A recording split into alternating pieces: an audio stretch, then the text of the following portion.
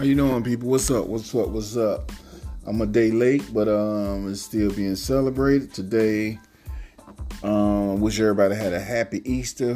Hope everybody was safe, made it home safe, and hopefully y'all off work today, celebrating Easter Monday.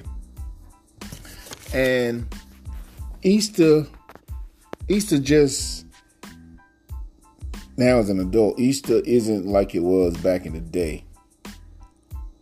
And not only Easter, but pretty much anything. Nothing is like it was back in the day. And everything was better. I mean, they say you get better with time, but if you think about it, if you can go back into the 80s and 90s, those were some of the best days, of my life. But they do say you get better with time. I don't agree with that. Now, Easter Bunny. And you see a lot of signs say he has risen. I grew up in a Christian household. Now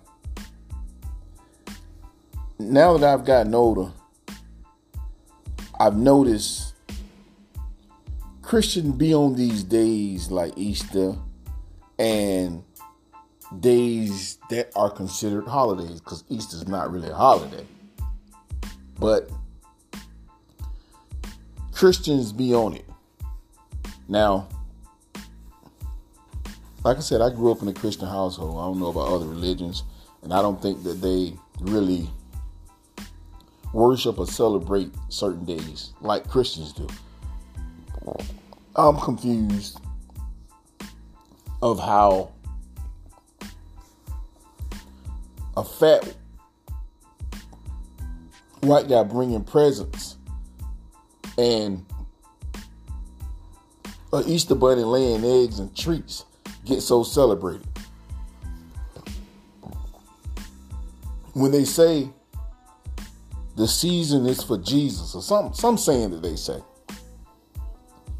But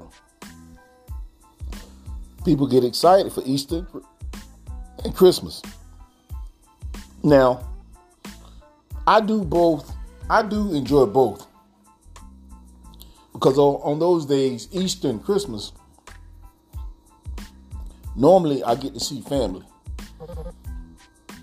Unfortunately, today, most of my family is working. And I just dropped the podcast about stop being so loyal to your job. Today, I went to see my mom, other family members, and damn near every family member, when I went by their house, they were working, being loyal to a job. Once again, people, once you get a certain age, you got to let these jobs know that your family is more important. I know that we need money, but your family is more important. That job's going to be there forever. Your family, you only got a certain amount of time to be with family. So, and we need money. And as I was out riding, I saw a lot of people leaving church. To me, it looked like everybody was going to a party or something. And let me be the first to say I'm not criticizing on some of the colorful outfits that I saw, because y'all know how the Christians do it.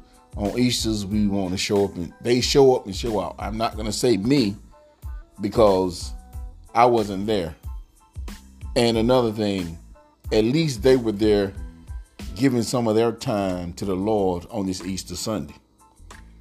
More than I can say, because I don't remember the last time I went to church.